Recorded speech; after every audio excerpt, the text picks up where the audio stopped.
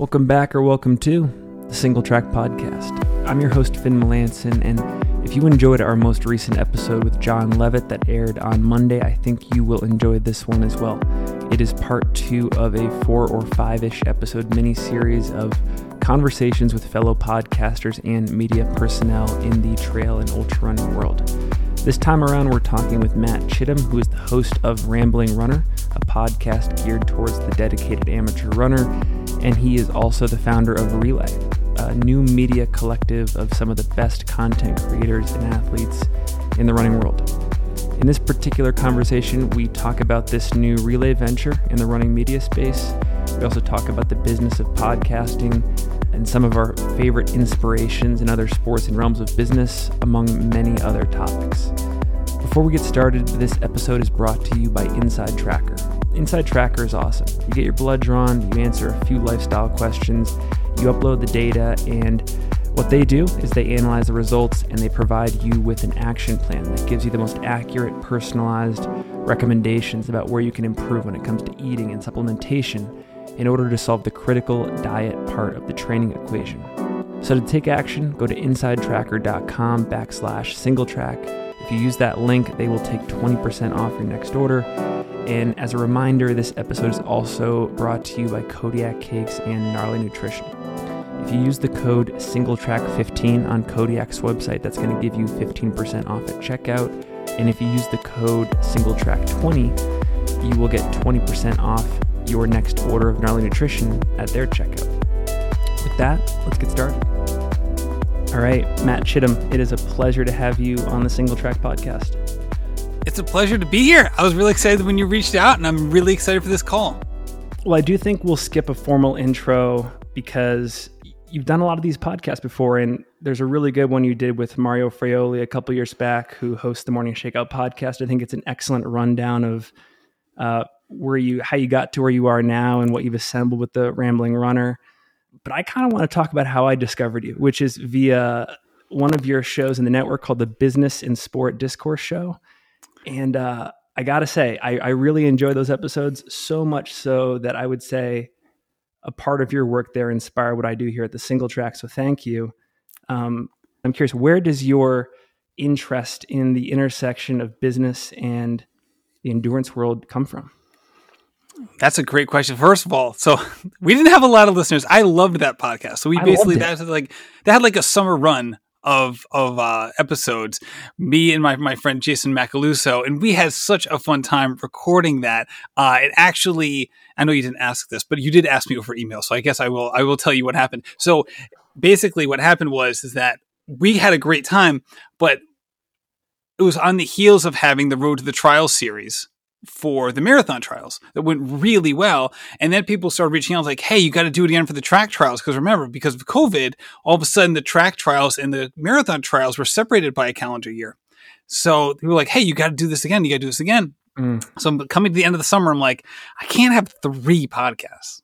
And so I kind of put it out there. Like, do people want me to do track focused Road to the Trials? Like, track hasn't really been traditionally, my niche, right? For me, it's more dedicated amateur runners, and not many dedicated amateur runners are doing track events. So I didn't think that there was really a market for that, but lo and behold, there absolutely was. So I had to make a call. Am I going to keep doing the Sports and Business Discourse, which had a loyal but small following, or move Road to the Trials season 2, which season 1 had gone extremely well? So ultimately, I made the call there, and I don't regret it necessarily, but I do pine for the days of those conversations because they are really, really enjoyable. And I would say, in terms of the intersection of business and sports and things like that, I think that's just part of being a sports fan. I mean, I got to be honest with you, as I've grown up and been in the business world, so to speak, and things like that, like, you can't be invested in other sports, other main sports, and not have a sense of the business side, right? Like, you can't be an NFL fan and be ignorant of the salary cap, right? You can't. And so they're so intertwined in so many other sports that, like, I never even thought twice about, like, having them being intertwined in endurance sports. Frankly, I think the major difference, I mean, there's so many differences, right? You know, lack of unions and things like that force transparency, or just the lack of a league in general. And I don't think that's a negative, but it's so much harder sometimes to get information in the running world, whether that's track, road running, or trail. But it does lend itself to a lot more wild speculation, which is, a podcaster's dream. And I know that we're both fans of basketball, but half the fun of being a fan of the NBA is, in my opinion, the off season and wondering about collective bargaining, which is something you covered on that show, and where athletes are going to sign for the next season, what happens to free agents, what's happening in training camp. And a lot of that stuff, for better or worse, I personally think worse, is either swept under the rug in our sport or just not even considered. And every time I was tuning into your episodes, I felt like I was getting the closest equivalent to that in the running world. So thank you. Well, I really enjoy it. What I found was that people were entertained by the conversation, but wouldn't engage with the topic. So it was kind of funny. Like they just viewed it as like a feeling of entertainment. But again, I couldn't get a broader sense of like people like asking me questions about like different topics. So it was something that I really enjoyed. And, the more you think about it, the easier it is to kind of come up with some of these narratives and just kind of like extrapolate certain things, right? So you have like, I want to think about, I think it was about a year and a half ago, I'm sure you heard the same interview I heard. It might have been on Dylan Bowman's show where it was a Brooks athlete said something to the effect of, and it might have even been Cat Bradley, said something to the effect of that Brooks was going to be putting in as much resources into their trail side as their roadside, right? And I was like, this is a fascinating quote because it could mean anything. Yeah. Right. Like it was juicy enough where like it was memorable, but vague enough where you could like extrapolate a million different things of what that could mean. And I loved it. I remember at the time thinking like, if I still had that Business and Sports Discourse podcast, we'd probably spend a whole week on that quote. There are so many interesting topics like that in our world of trail running. I mean, I know you saw the news today. We're recording this on Monday, September 19th. Freetrail just launched version 2 of their business, of their community, of their world. And the website I think is super impressive, but my mind as a business person and sort of a media nerd, I go to, what are the folks at iRunFar thinking about this? And what is their response going to be? They're eerily similar in terms of the content hubs and what they provide. I would argue Freetrail offers certain upgrades and is sort of like a breath of fresh air in the space. But, like those are the questions that, at least as a fan of the sport, I'm kind of starved for. And I think they're fun to deliberate. That's part of why I wanted to start this show. Absolutely. And it's funny because that Dylan is really close with those guys. I mean, he's had some of them on his show, even recently. Of course. Yeah. So I'm like, I loved that. And Dylan and I have developed a nice friendship over the past year or so and have had a lot of conversations about business. And I'm sure some of the things that we're going to be talking about later and some of the stuff behind the scenes and how to form ideas and go after different entrepreneurial ventures and trying to balance like our optimistic side with maybe our realistic side and all of the things that go into this. And at the same time, like trying to understand that like with all the shifts and how people are consuming media, how we're coming together to, potentially by we, I mean a universal we, not just me and Dylan, how people are coming together to form groups and companies and collectives that can put out high quality media in all of its forms, the written, the audio, and the video, in a way that is captivating, but also something that's sustainable for the creators on the other side and not just a byproduct of like, okay, this is going to be free for a while, but ultimately I can't sustain it. And making sure that it's not like SpawnCon Central either, or have any SpawnCon in it, which I think is one of those issues with some of the heritage running media sites. Okay, I've made a note here to come back to that because I want to go deeper into that in a second. But one thing I want to touch on still with this Business and Sport Discord podcast, if I understand it correctly, part of your success as a podcaster in this space has been your willingness to experiment. And you're not afraid to try things. You're not afraid to fail. And you just look at the data and you double down on what works. Did you find with that podcast that there wasn't enough of an appetite for that type of content and that people were clamoring more for like, how do I train for my next 5K and the cultural stuff? No, I don't think that. I had no intention of stopping that podcast early, and none of the feedback that I was getting, either anecdotally about the show or even on the metric side, lends itself to thinking that I needed to stop the show. Okay. It was more of a, can I actually do 3 podcasts at the same time? And it was like, all right, like that's a huge lift, right? In addition to that, at the time, I also wasn't editing my show, so I was paying somebody to edit. So if that's the case, I'm also, again, I wasn't making money on the Sports and Discourse podcast, and I wasn't making a ton on Road to the Trials either. So it became to a point where like, all right, am I going to go into the more podcast episodes I have, the less revenue I'm going to have, because a lot of these were not revenue positive. That wasn't the main driver, but it was more like, can I actually have 3 of these episodes, three podcasts a week? And then one of the things that people liked about Business and Sports Discourse was that it wasn't a once a week podcast. It was coming out like 3 to 5 times a week. And I think that was kind of the allure. And it was like, all right, like I definitely can't do that. And then there was another one that was coming up like almost, and we don't have to dive into this because it didn't happen, but I was in talks with somebody else who's a good friend of mine who's also a podcaster about joining forces for like a parenting type podcast.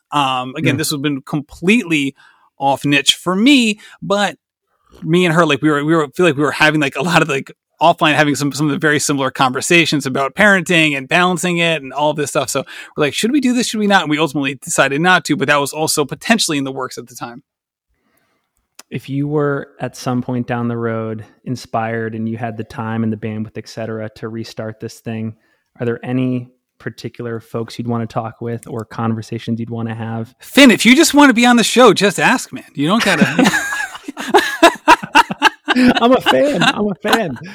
I loved that show. Absolutely. And I think, I don't know if Road to the Trials is going to come back, and if it doesn't, it's certainly with Relay though it does potentially muddy the waters a little bit because I'm potentially talking about myself in a sense in some of it, but I really like that show, and if it's funny because you're like the second person like this week to come up to me like, hey, I really like that show. That hadn't happened in like 6 months, but it happened like twice this week. I don't know. There's probably some people who will maybe lend themselves to the more believing in signs of things. I would say, hey, take the hint, or people might be like, that's just an odd coincidence. But I would say, if anything, some of the success I've had since that show has happened would lend itself to potentially having much more in-depth conversations with people who are in the action, so to speak, as opposed to just me and Jason kind of, addressing topics of the day, but not really having a full understanding of what's going on and not really bringing in guests. It's just kind of us talking about like what's going on in the news today around endurance sports. What do you think were the hardest conversations to have in that space in terms of the readiness of the audience and the actors involved? Like I can imagine the athlete-sponsor relationship, for example, being a thorny topic, or collective bargaining. Were there any episodes you had where you were like, this is, we're experimenting here? This is why we really didn't have any guests, frankly. The one guest we had on was like a triathlete that Jay knew because Jason was a triathlete. And Cody. And he was like one of the rare people who's like, he's willing to just like let it fly on a lot of this stuff, which was awesome. It was awesome. And I think really what you'd probably want to do, it's almost kind of like the endurance business version of like what you see on like a lot of NFL Today shows, where they get like the recently retired NFL star to come in and pontificate about what's happening in the league because they were just in it, right? This is why Tony Romo was a lot better as an analyst right after he retired than he is now, because now he has to do a lot of the homework that comes along with being the best at his job, as opposed to when he first started. He already had all the knowledge he needed. He could just let it fly because everything was so current. So I think that you probably have to go in that realm where you're basically getting, Steph Bruce is about to retire.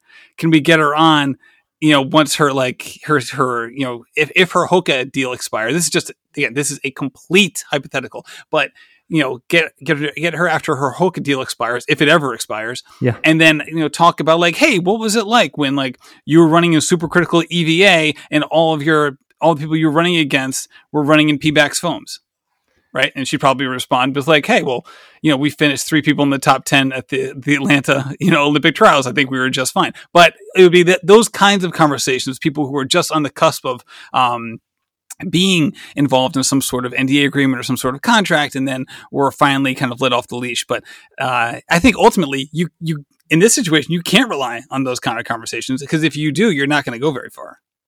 I think, in my mind, that's what makes, to give another NBA example, Draymond Green's podcast so impressive, is that he's still in the middle of his career as a player, and he's still calling these shots and being openly critical of certain policies and mannerisms and stuff like that.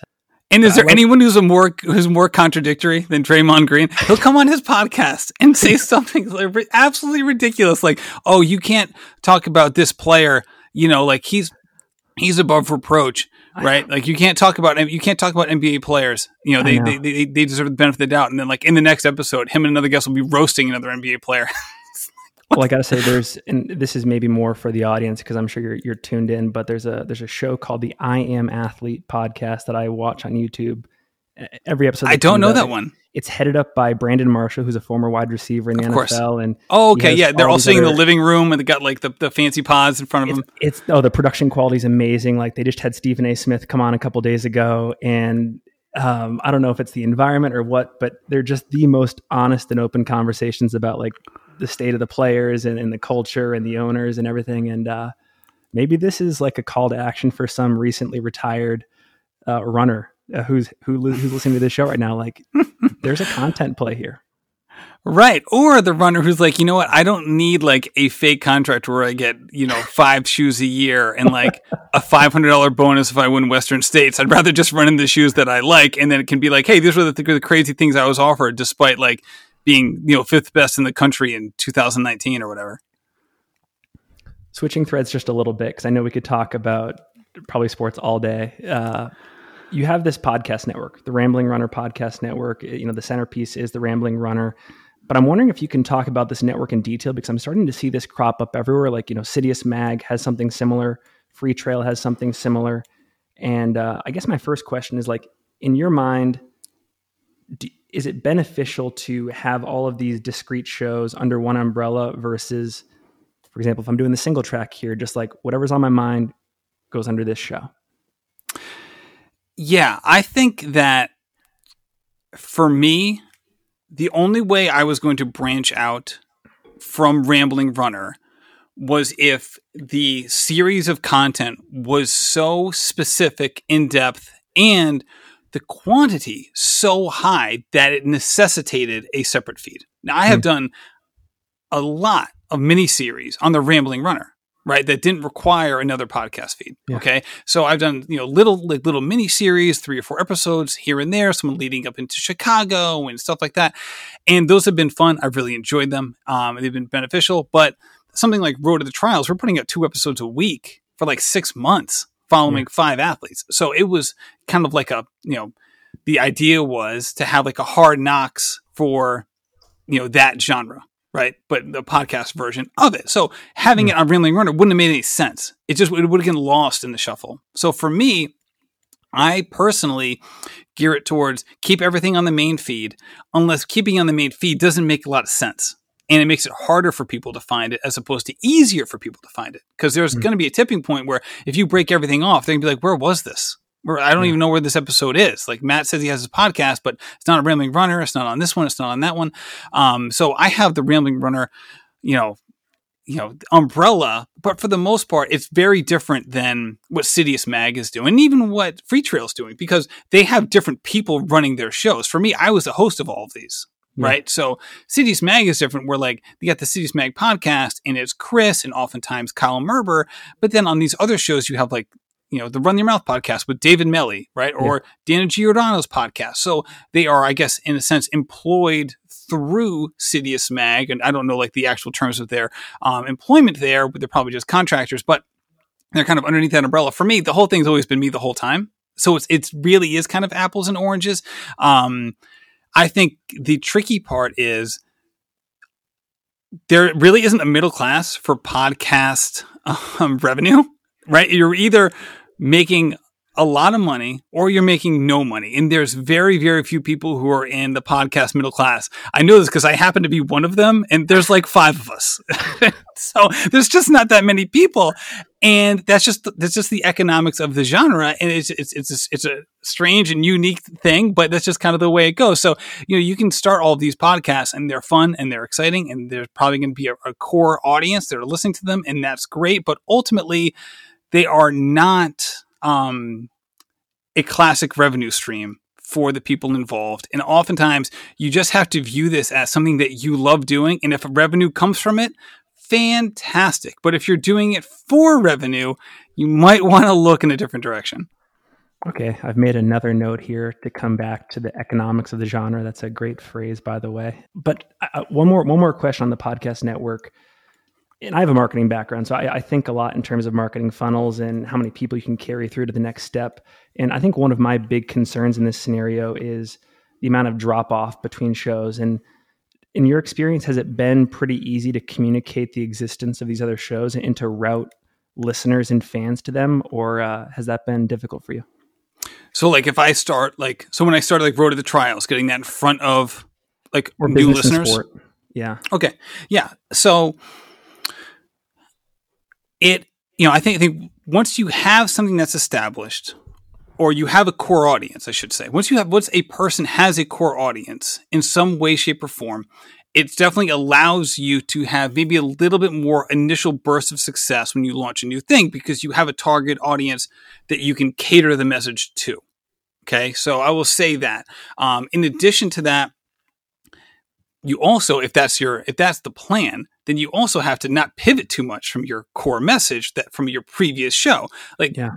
That's why Road to the Trials did far better at launch than Sports and Business Discourse, because Road to the Trials was like a half a degree pivot for me from Rambling Runner. The only difference was we're talking to pros instead of amateurs, but we're still focusing all on process, not like, hey, what was it like when you ran, 15 by 400 meters at 56 seconds, right? That's not the conversation. It was all process. How are you managing your time, expectations, family, etc.?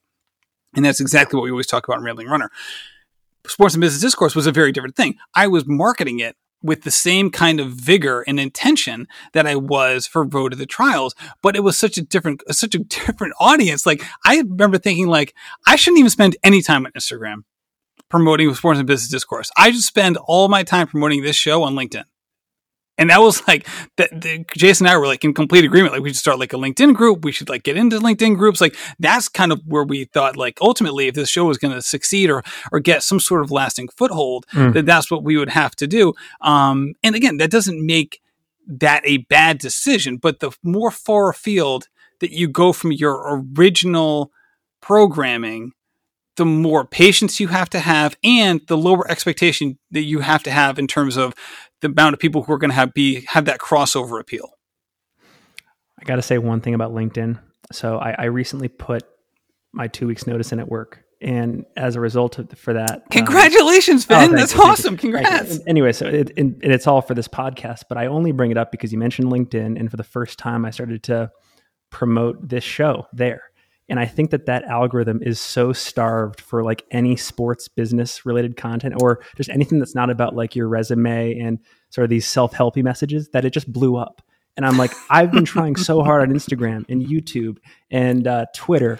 And I just put this one half-assed post out there on LinkedIn about Robin Thurston at Outside and how he wants to change the game in trail running. And it just skyrockets. So it's funny how these underserved channels in our space can work.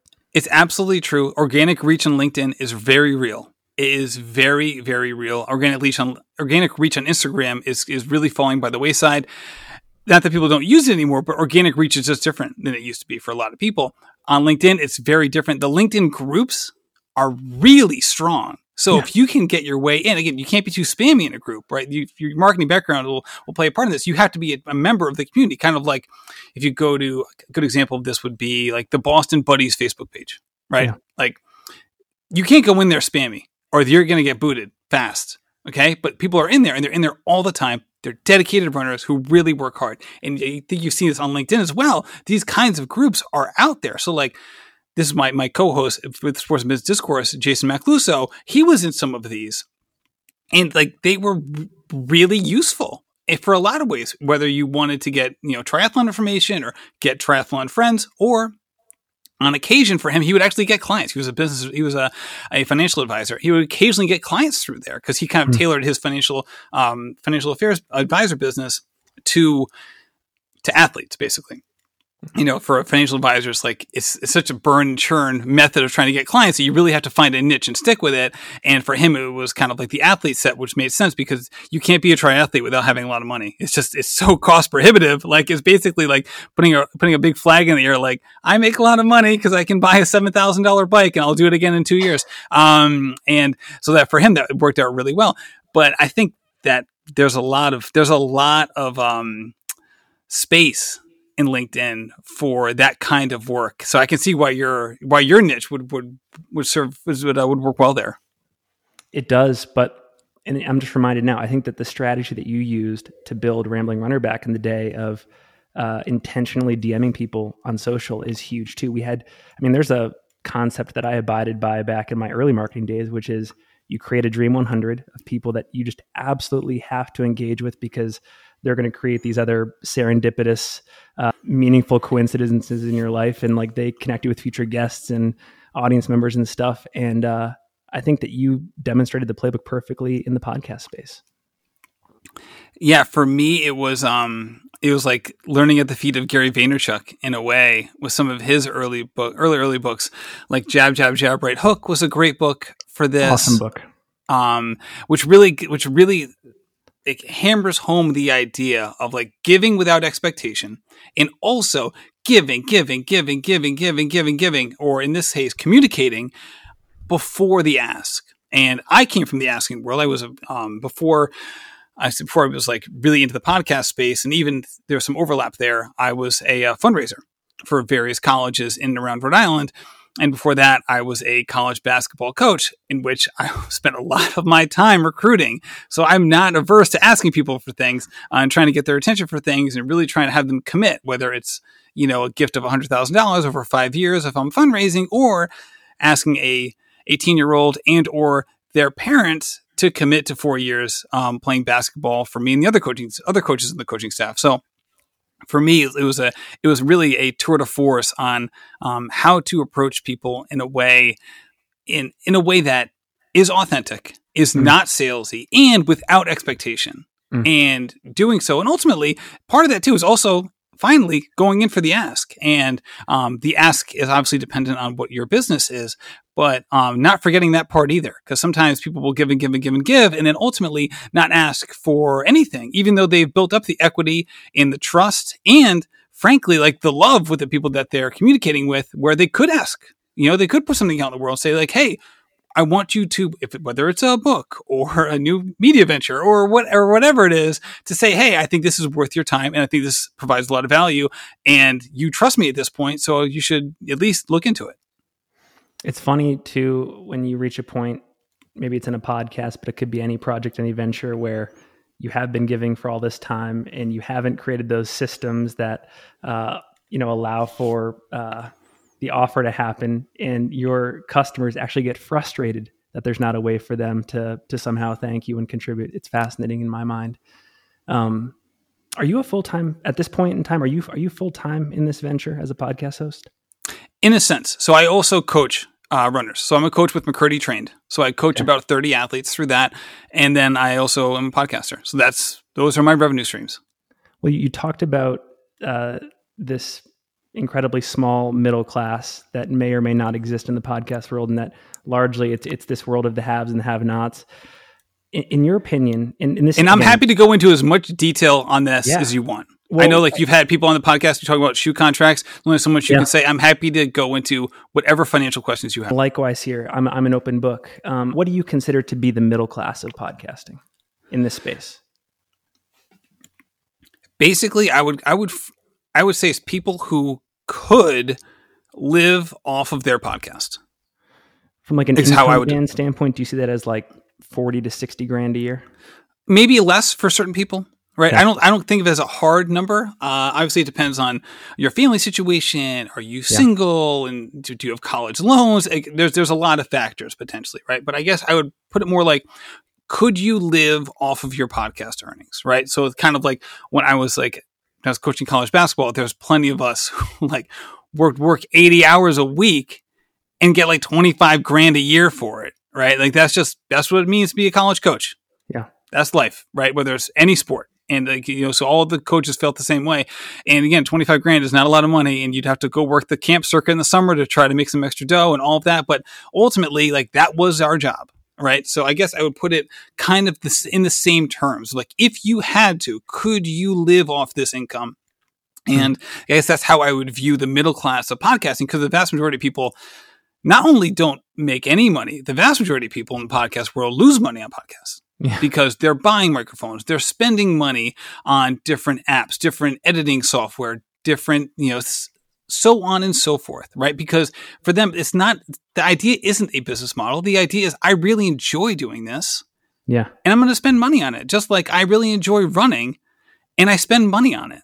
And it really is no different for the vast majority of people. Now, that's exactly why I started my podcast, with that in mind. The fact that it blew up bigger than that is still a shock. But ultimately, like now, I think after about 2 years of the show, I was at a point where if I had to leave my job, my family would be fine with the income that I was bringing in conjunction with my wife, who's a teacher, and her income.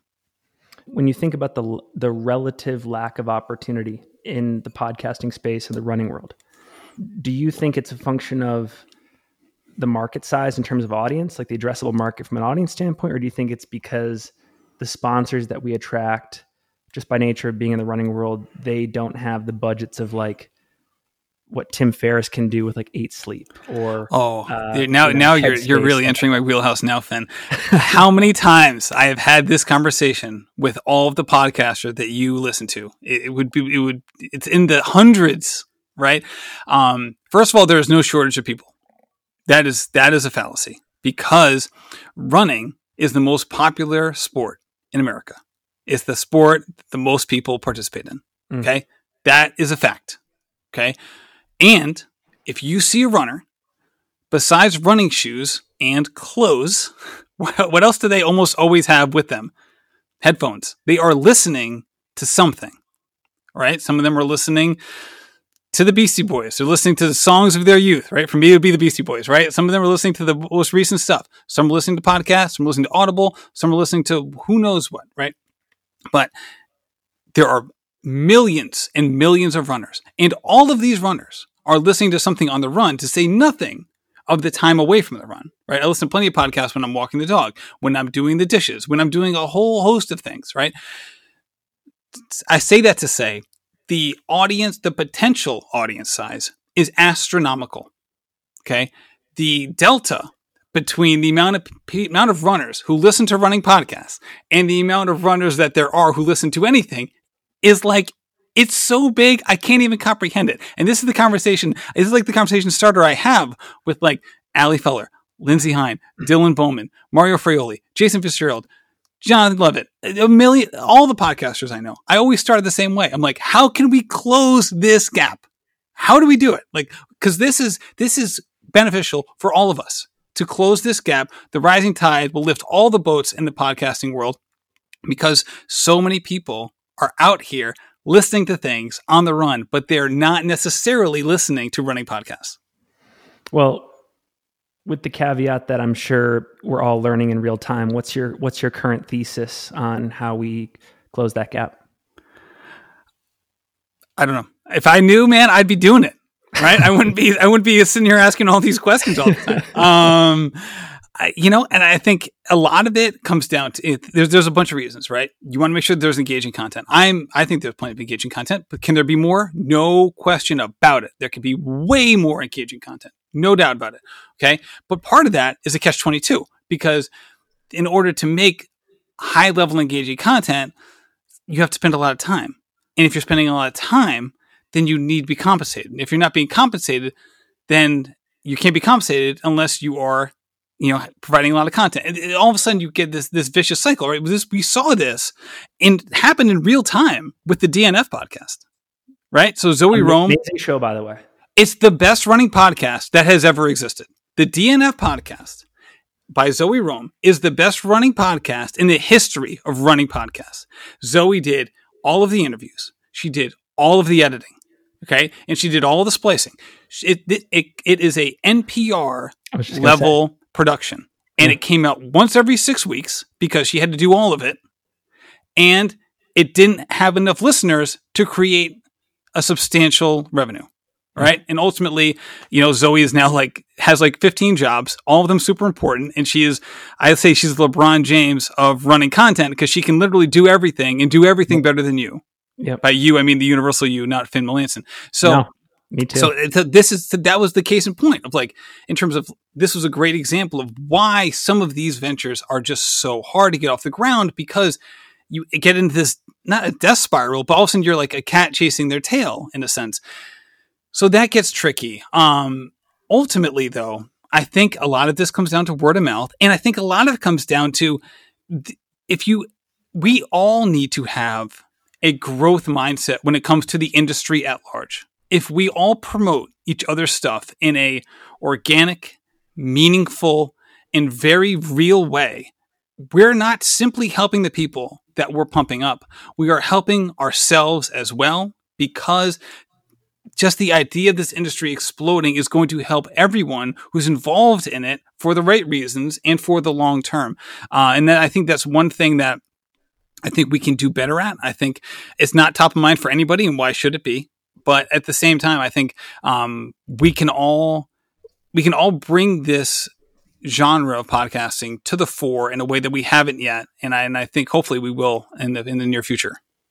Well, I know when I think specifically about my world, which is trail and ultra, there's a couple things that I'm super optimistic about. I guess this applies to you too. We're still turning on the majority of America to a podcasting habit. I think it may be, and again, I need a fact checker here, but I think maybe 60 to 70% of the US right now regularly listens to podcasts. So I think there's still a lot of work to be done to close the gap there. And then I know for a fact in the trail world, our sport is only just beginning to gain popularity in places like China and Eastern Europe and South America. And I just think of all the people when they get introduced to sports in those areas of the world, they'll turn to this media, which is kind of exciting. So and obviously there's a potential language barrier issue there, but no, I completely agree. But I will say that trail running has been at the forefront of the podcasting world for a while. They've been in on it. They've been in on the joke for a lot longer than road runners have. And I think of when I started my show 5 years ago, Trail Runner Nation was just crushing it. We didn't have, again, even now finding accurate podcast data in terms of downloads is kind of a murky subject, but you can at least get some rankings independent of what the actual numbers are in terms of you can't visualize the numbers, but they can actually rank the episodes and the podcasts themselves within a structure that's kind of like an odd little structure. But at the same time, there is some sort of semblance of rankings. With that said, the rankings of trail running podcasts have eclipsed on average the rankings of road running podcasts for a while. And even from a amateur running perspective, trail running podcasts were there before road running podcasts. Right? When I started my podcast 5 years ago, part of the allure for people was that I was one of the only people to be talking to and about dedicated amateur runners, right? There were other podcasts that were going on like Lindsay's and Allie's. And shortly after I started mine, Mario's and Carrie Tollefson's as well. And Tina, I think she didn't have her current podcast. She was working for Runners Connect at the time, but they were all talking to pros. Whereas Trail Runner Nation, some of those other shows that the names now escape me. I don't know when 10 Junk Mile started, but some of these other groups they were also talking to pros, but they were talking to amateur runners. And I think that was part of the allure, and I think that helped with their growth. And even today, if you look at downloads per episode, the Swamp podcast is at the top. Yeah. So some work all play. Allie Feller's show is the most downloaded podcast within the running sphere. She puts out more shows than David and Megan. So like you kind of balance that out, right? She puts out where do you go for those rankings, by the way? I find them at Chartable. Okay. I always thought that those rankings were based on the velocity of new subscribers. Because like I've been high on the rankings before, but like I know for a fact that the people below me at a certain time have way bigger audiences than I do. For sure. Yeah. So if you go to the rankings of a show, that is algorithm based. Okay. And new subscribers mean more than a download. Okay. However, if you go to the rankings for an episode, that doesn't have an algorithm. That is simply that episode's, because you're not subscribing to an episode, you're subscribing to a show. So an episode is much more of an actual ranking. With that said, if a show has been around for a long time, there isn't going to be this huge influx of new subscribers coming in like in a certain week. So that kind of waters itself down after a while. If it's an established show, they're not going to be like, oh man, the Rambling Runner got like 10,000 new subscribers this week. That just would never happen. Right. Just like if you look at like the top 10 bestseller list for books, oftentimes you'll get two categories, right? The new releases and the ones that have been there for a hell of a long time, right? And it's kind of the same idea. Man, I'm learning something new every day on this job. Well, okay. So I think what's fascinating to me there is you're essentially saying that the history of the road and track and field podcasting space is maybe 6 to 8 years old, whereas the trail running space is like 12 to 14 years old, which I think it's very interesting. I guess it comes down to just like historical time and place and the right actors being in the right scenes at the right time. But even then, I don't even know. I don't know when it started for a lot of these shows. I think Allie's and Lindsay started pretty close to when mine did. Yeah. I don't know when Trail Runner Nation started. I think Bill Simmons was one of the first people to start this, but his was like preceded, like, you know, like his show preceded like wireless devices. I know. Like, so, you know, we're talking, I think his was like 2006 or 2008 or something, like when the iPhone came out, that was the big leap. I think some people prognosticated that with like Alexa and things like that was going to be the next leap, because you're going to have like a potential audio function at all times within your house. Obviously, the major caveat there is a lot of people who are listening to some of these shows are, I shouldn't say this. No, they're not all parents, but even if like you're a kid listening to it, like if you're in a family setting, no matter which person you are in the family, you can't just listen to a podcast on Alexa, because the other people in the house would be like, I don't want to listen to this. Or like you need to get some sort of like communal buy-in. So I think people thought that there was going to be a leap in some listenership once those exploded. That didn't happen, but everyone has a phone on them anyway, so it's not that big of a deal. But I think, you know, then you get like the CarPlay apps obviously helped in terms of like being able to just like choose things on the screen of your car versus, you know, fiddling with your phone the whole time. You know, you have to figure it out. Either way, we know this. We know audio isn't going anywhere. Yeah. It's not going anywhere. It's been around for a while, and it allows you to do two things at once. So that's how we know it's not going anywhere, because you can do the dishes and listen to something. You can walk the dog and listen to something. You could do a whole host of things and listen to something, whereas doing those things and watching something is a little trickier. I'm looking at a whole list of questions that I want to go down on this topic, but I've realized I've totally buried the lead here. We're 40 minutes in. We've barely talked about Relay. So I think we'll have to do a round two and just... I can say as long as you want, Finn. This is my favorite part of the day. Let's talk about Relay, though. And maybe we'll slightly preface it by touching on something you mentioned earlier in this conversation, which is that could be the case, and at least in your point of view, a lot of these legacy media brands in our space are starting to lose some of their audience, some of their clout, some of their influence, and some of their staff. And why do you think that is? Well, we're seeing it amongst... This isn't just germane to running media, right? Name the newspaper that isn't going through this, right? I mean, this is just the shape of media right now. There is a purging of sorts going on, not because people aren't interested in media. People are consuming more media now than ever. The difference is they have a lot more choices, and a lot of their choices are potentially free.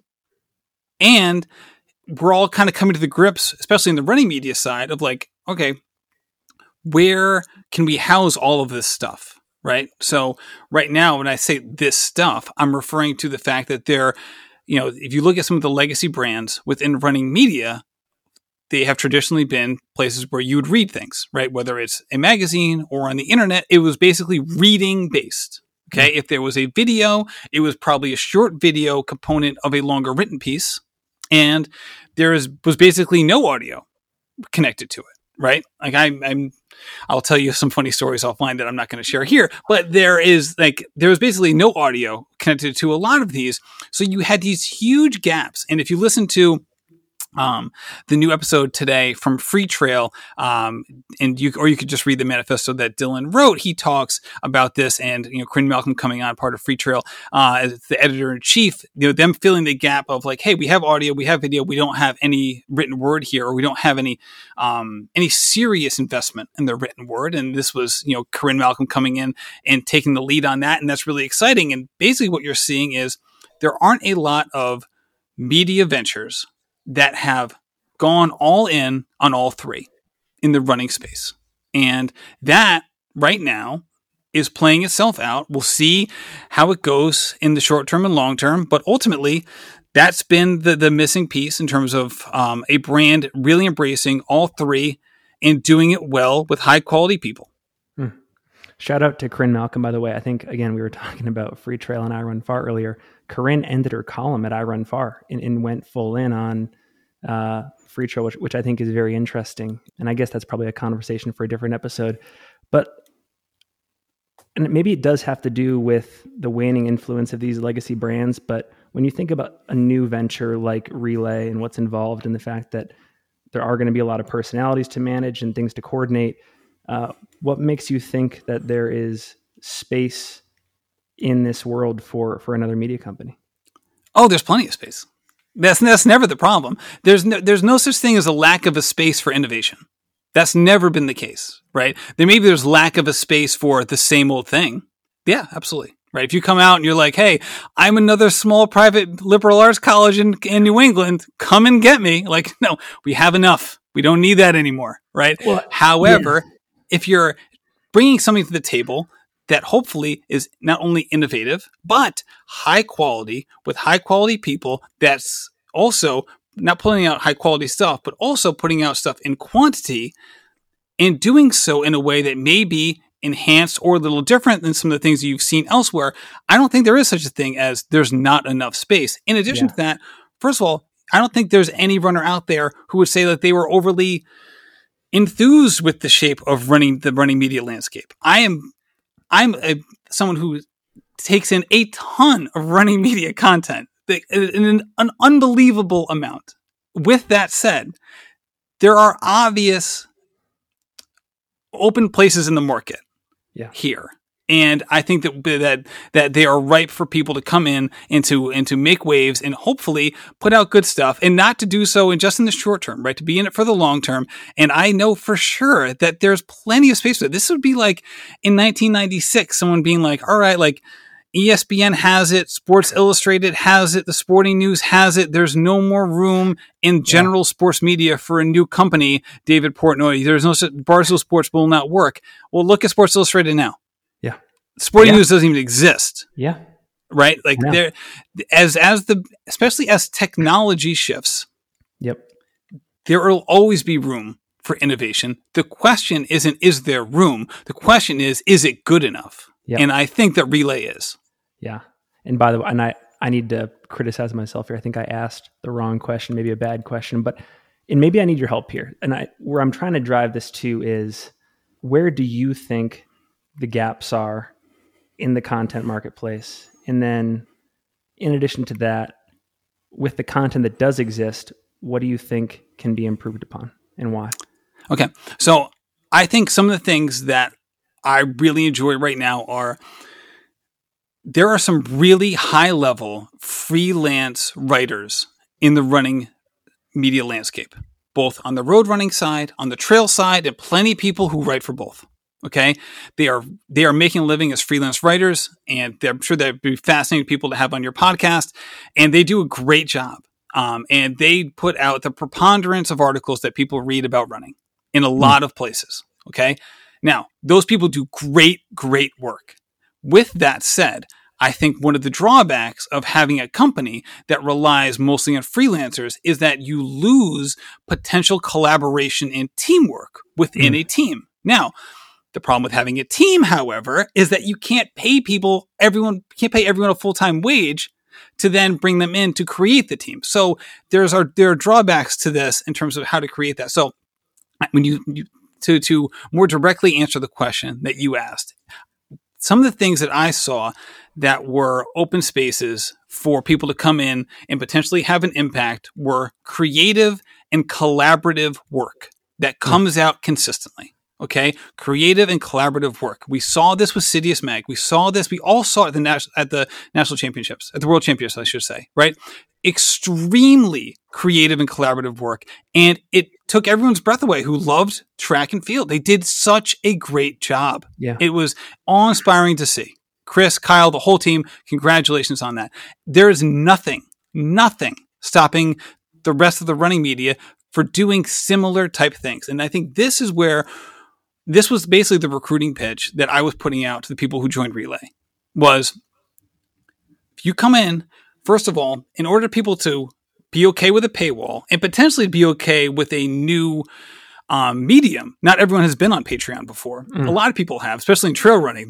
Trail running seems to adopt everything early. But a lot of people have been on Patreon, and some people are maybe a little weary about paywalls. I was like, we need to have basically a hell yeah roster of people. Because if people don't get that hell yeah vibe from the team or the community or the content, then it's going to be a no, either a hard no or a soft no. So we needed great people, and we needed those people to be fantastic team players. So they weren't just putting out solo pieces of content, so that we were creating high level pieces of content, either collaboratively in one piece, or, and you're going to see this week on Relay, maybe one individual putting out a piece and then the whole team coming together and mushrooming that piece into 3 or 4 larger pieces.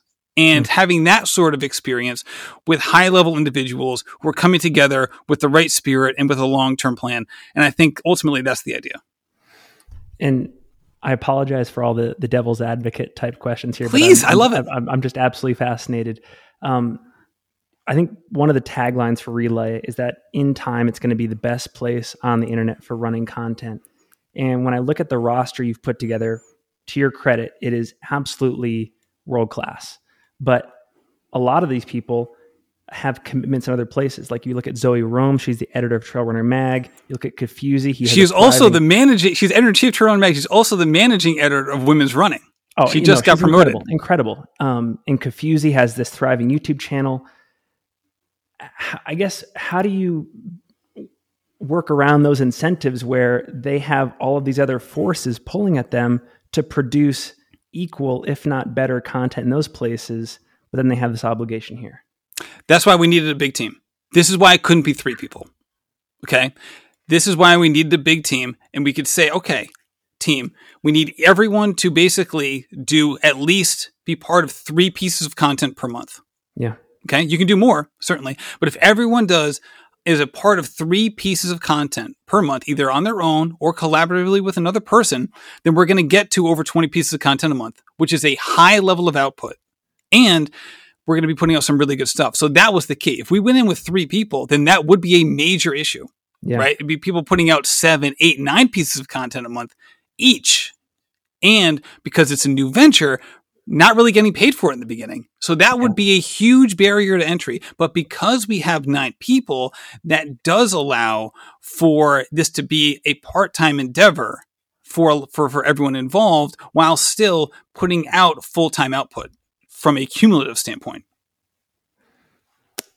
Maybe I'll throw one more example your way. So like with Kafuzi, for example, he has 100,000 YouTube subscribers. I bet and you've described Patreon, I think, beautifully as a paywall in a box. I love that, by the way. I'm going to start using that everywhere.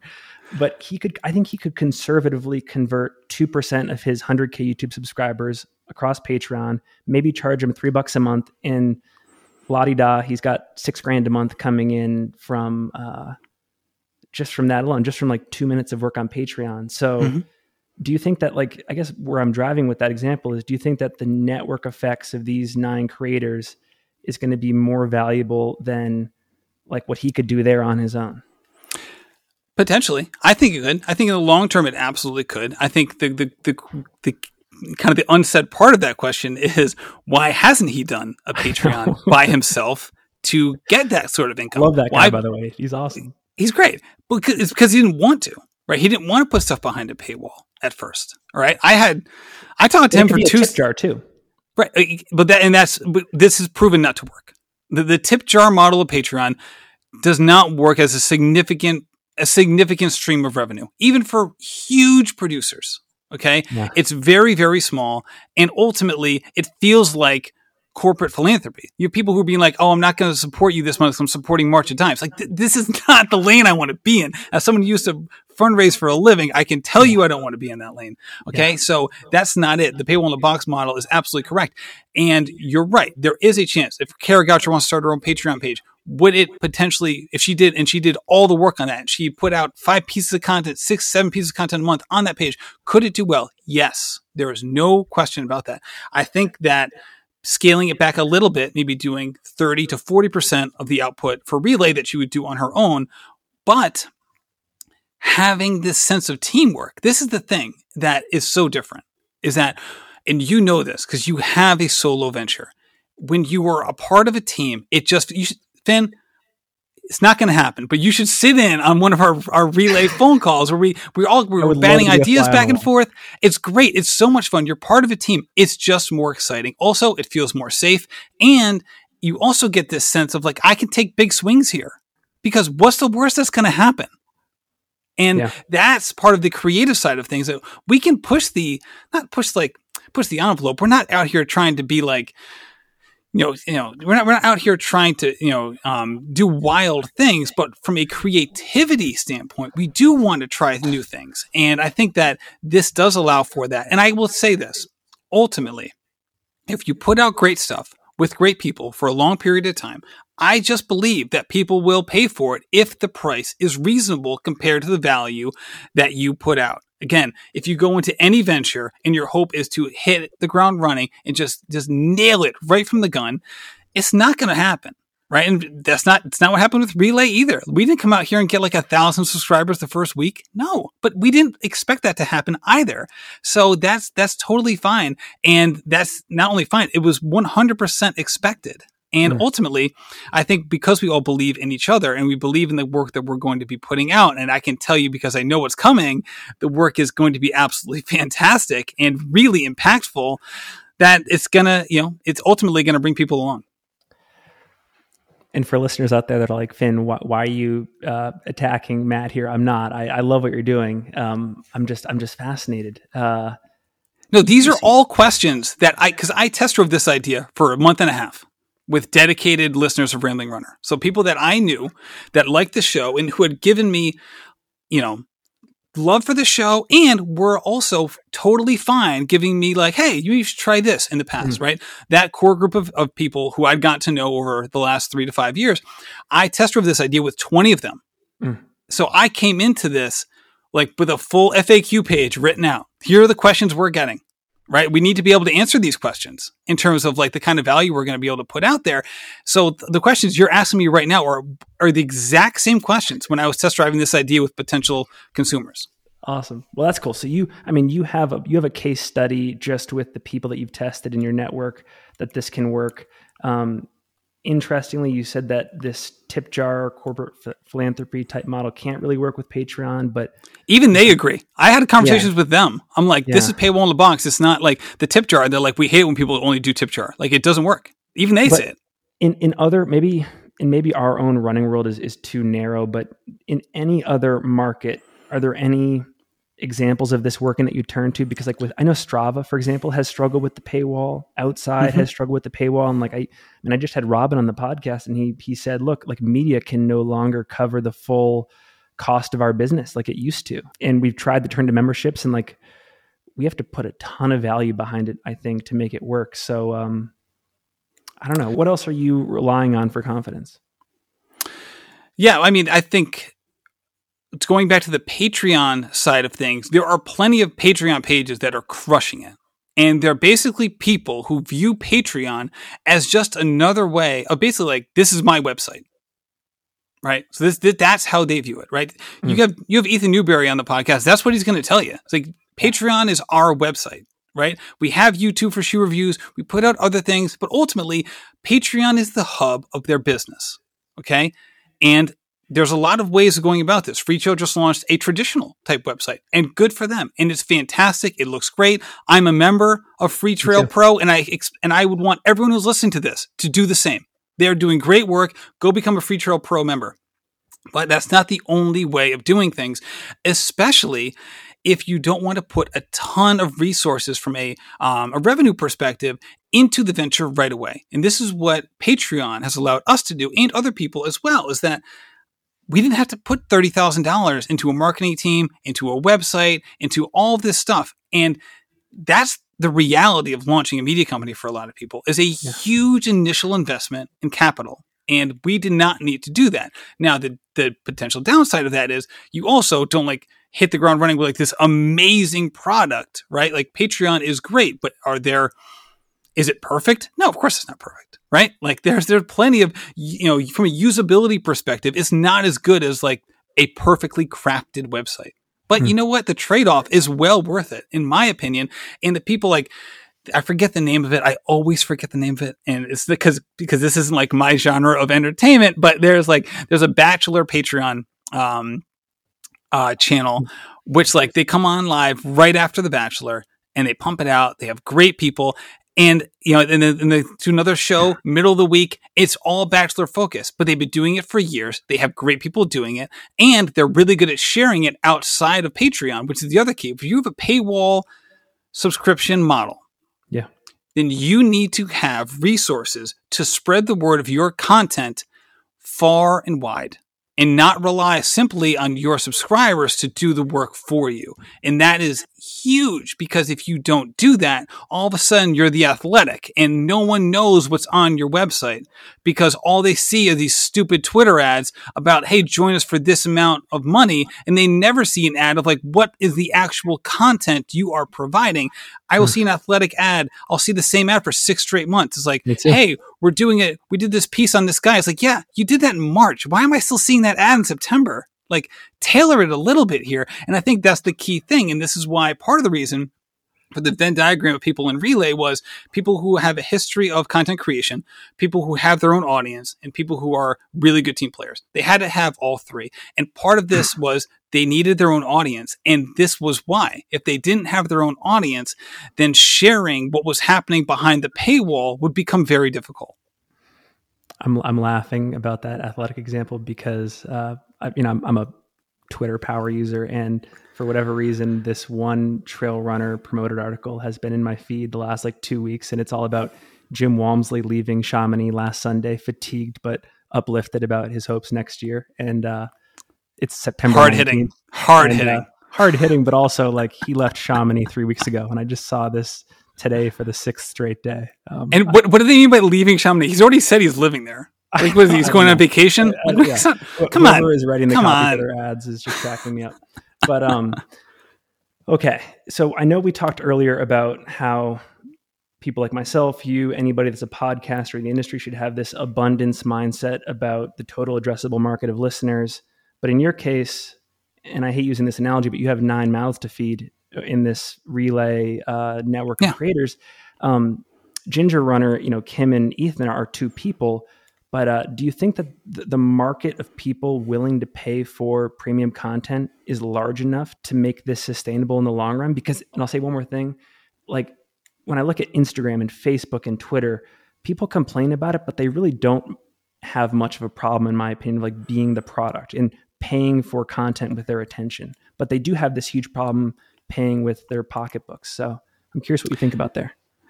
Yeah, well, I think when it comes down to what will people pay for, it's such an interesting thing because it's all in relation to what, right? So this is the thing, is it depends on what genre you're putting the product into, right? I have there's plenty of people who are listening to this who see no problem spending between $150 to $150, between $100 and $150 per month for a running coach. And they view that as a completely worthwhile use of their money. And they have no problem with it. I'm one of those people. I pay a coach and I am a coach. So I'm on both ends of this side, on both sides of this transaction. Okay. So I'm willing to pay $150 for a coach. Am I willing to pay $9 for a subscription, right? It depends on what we were comparing it to. Okay. Ultimately saying, is this sustainable? It absolutely is. Of course. What does this sustainable mean? Right. I don't want to be the lawyer who's like, what does is mean? Right. What does mean? But it's, is it going to be my full-time job in the next 6 months? No, it's not. And I'm fine with that. Will it ever be my full-time job? I honestly don't know. Like, will it, in terms of it, in order to be my full-time job, we would need to have at least 5,000 subscribers, right? Because how Relay works, people who don't know, there's 9 people on the team. We charge $9 a month. We share the revenue evenly. Okay. Patreon takes 8%. That's how it works. Okay. Also, there's sales tax. So that's how it works for us. Okay. So we basically split it 9 ways minus the parts that come out. Okay. So it's easy to do the math, right? If you see the amount of patrons, we're gonna start publicizing the patron amount before the end of the year. It's private right now. We will make it public later. You'll be able to very easily do the math on how much money each person is making within Relay. Okay. From a sustainability perspective, I'm not too focused on that right now because I know this. If you put out great stuff and you let people know about it and you can do it consistently with wonderful people, the result is going to be just fine. How many times in our running lives do we hear, focus on the process, not the result? Don't worry about the race. Worry about your training today. This is the same lessons that we need on the business side. This is exactly why Rambling Runner worked. Yeah. The first 8 months of the podcast, the first 6 months of the podcast, I had 8,000 downloads. I didn't know any better. I didn't know that was god awful. I also didn't care because I didn't get in it for revenue. The following year, I had 950,000 downloads. All of a sudden, it was like, wow, this could be something. Just because I'm successful in podcasting right now, it doesn't mean that the cycle all of a sudden gets shorter in my next venture. There's no guarantee of that. But I do know that if we do the right things and we continue to do them and we let people know about the work that we're doing, that ultimately it will be successful to some degree in terms of, from a revenue perspective, but hopefully much more importantly from an impact perspective. Because if it is impactful and it is entertaining, then there's no way it can't succeed.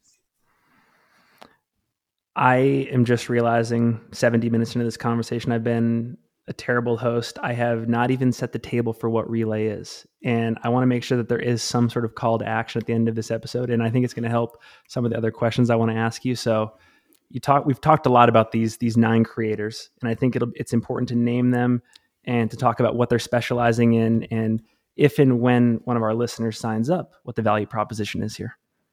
Absolutely. All right. So if you've been listening to the conversation so far, you probably have gotten the gist of what Relay is. Relay is a running media venture housed on Patreon that has at least 8 elite people plus me working on content, 20 pieces of content a month that is going to be highly creative and collaborative work, written, audio, and video. Okay. So the people in Relay, which is like, these are the best people. This was the most fun part of it. Marcus Brown, Lindsay Hine, Kafuzi, Zoe Rome, Stephanie Flippin, Peter Bromka, Kara Goucher, and Carolyn Sue. Real quick, Marcus Brown lives over in London. He is actually like an ambassador right now for the Abbott World Marathon Majors. He's done a ton of work for them and actually went from a 4:30 marathoner to sub 3. Lindsay Hine is the host of the I'll Have Another podcast with Lindsay Hine. If you listen to this, you probably have already heard of that podcast. Kafuzi, as you mentioned before, has 100,000 YouTube subscribers, is one of, if not the best, running shoe reviewer on YouTube. There's a bunch of people that I like. He is just as good as any of them. Zoe Rome, the LeBron James of running content. She is the editor-in-chief of Trail Runner Mag, also the managing editor of Women's Running. Stephanie Flippin, former USATF 100-mile champion, a doctor as well, and a coach with Lift Run Perform. Peter Bromka, one of the best writers in the running space, also a sub-elite marathoner. He was in the 2021 Best of Sports Media, or Best of Sports Writing Almanac, comes out every year. He was in that anthology. Yeah. Carolyn Sue basically started from a Instagram profile of 0 and took Diverse We Run to the cover of Runner's World, which was absolutely amazing. And Kara Goucher needs no introduction. She's just amazing. With all that said, and thank you for setting the table, listeners of this show that might be interested in subscribing, what are the costs to access this content, and maybe talk about like frequency and within like this mix of audio, video, blog, some sample pieces of content that they can expect to consume as well. Yeah, absolutely. And I should say, I mentioned audio, video, and written. Part of the video piece, and a big part of the video piece, is going to be live shows. So we're going to have 3 to 5 live shows. That's the month. Creative, collaborative kind of angle to it. Yeah, exactly. So like some of the ones we're going to be doing, Stephanie Flippin and I are going to be doing a live Coach's Corner episode every month. So we'll go in with a topic, and then we'll do Q&A at the end of it.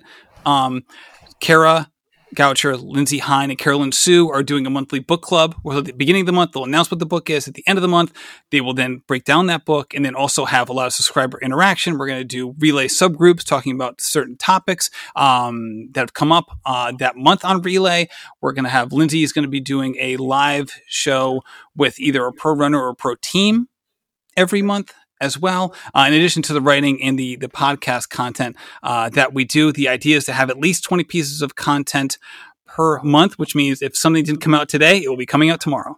That's kind of like how it's going to work. We're probably not going to go more than 2 days in a row, if ever, even 2 days in a row without putting out a piece of content. And that's kind of how we've been doing it. The idea is to have some very impactful pieces. A good example of this would be the writing piece that Zoe Rome did during our free preview week last week, where she talked about, or I think the title of it was My Body is Not a Brand. It was a really good essay on her relationship with Instagram specifically, but social media in general. We have hopefully some lighthearted and entertaining pieces from time to time. I put out one today, which was a departure from what I usually put out. I put a written piece out today. I think it was like almost 2,000 words of 5 fictional races, five races in fictional landscapes. So we had like the Yellow Brick Road Ultra Marathon. Right. They say the Yellow Brick Road is 300 miles. So breaking down what that would be, we had the Springfield 3.3K. So from Simpsons fame, kind of mapping out Springfield, what you would go by, make sure you hit all of the landmarks that you'd want to hit, and also measuring out like how far am I actually going here, and trying to measure it out, and things like that, or like the Hogsmeade to Hogwarts magical mile. Again, something creative and entertaining. And then also some really impactful pieces. We got something coming out this Wednesday that Kara Goucher is putting out in conjunction with her husband, Adam Goucher, that is going to be really, really good. And I can't wait till that comes out. When is this podcast coming out? We turn these out pretty quick. I mean, it could be as early as like Wednesday or Thursday of this week. All right, then I'll say it right now because her thing's coming out on Wednesday. So it's a piece on basically her trying not to be the psycho parent.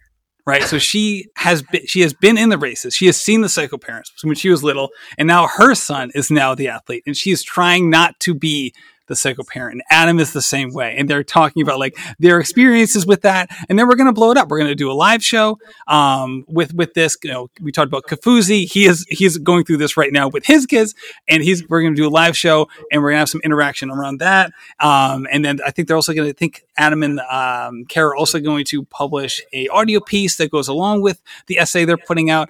And we're going to be doing that basically once a month. We're probably going to put out one major, not major piece, but like a kind of a central piece, and then we'll have like a domino effect on some other pieces, whether it's reaction pieces within Relay or live shows that go along with it as well. And oftentimes when we have that sort of cascading effect from a certain piece, we'll usually make that piece free to the public. So that's exactly what we're going to do with Kara's. We're going to make Kara's, we're going to take that outside of the paywall structure, make that free to the public, and then basically take all of the follow-up pieces that stem from it will then go back behind the paywall, but just to give people a sense of what we're providing. And I think it's a good marketing ploy because some people may not learn about Relay for another 3 months. And we want them to be experienced what that's like. So we'll probably pick 1 or 2 pieces a month that will come out for free. I think it's a good marketing tool, and I think it sets the stage for follow-up pieces to gain traction behind the paywall. For super fans of the sport and people that are like you and I, they're just consuming running content left and right, and they want to understand how this fits into the landscape of everything that already exists and that is being built up. So I think about what Sidious Mag is doing, specializing in pro track and field, and what Free Trail is doing, specializing in like the culture, but a lot more in trail running and just anybody else that's in this like current generation of running content. Where does this fit in? And I guess when you say like this is going to be the best running content, period, do you see this as being the umbrella for everything else? Well, I think what you just brought up is exactly how I frame it. Is what Citius Mag is doing for pro running and Freetrail is doing for trail running that we see ourselves doing for kind of the dedicated amateur runners.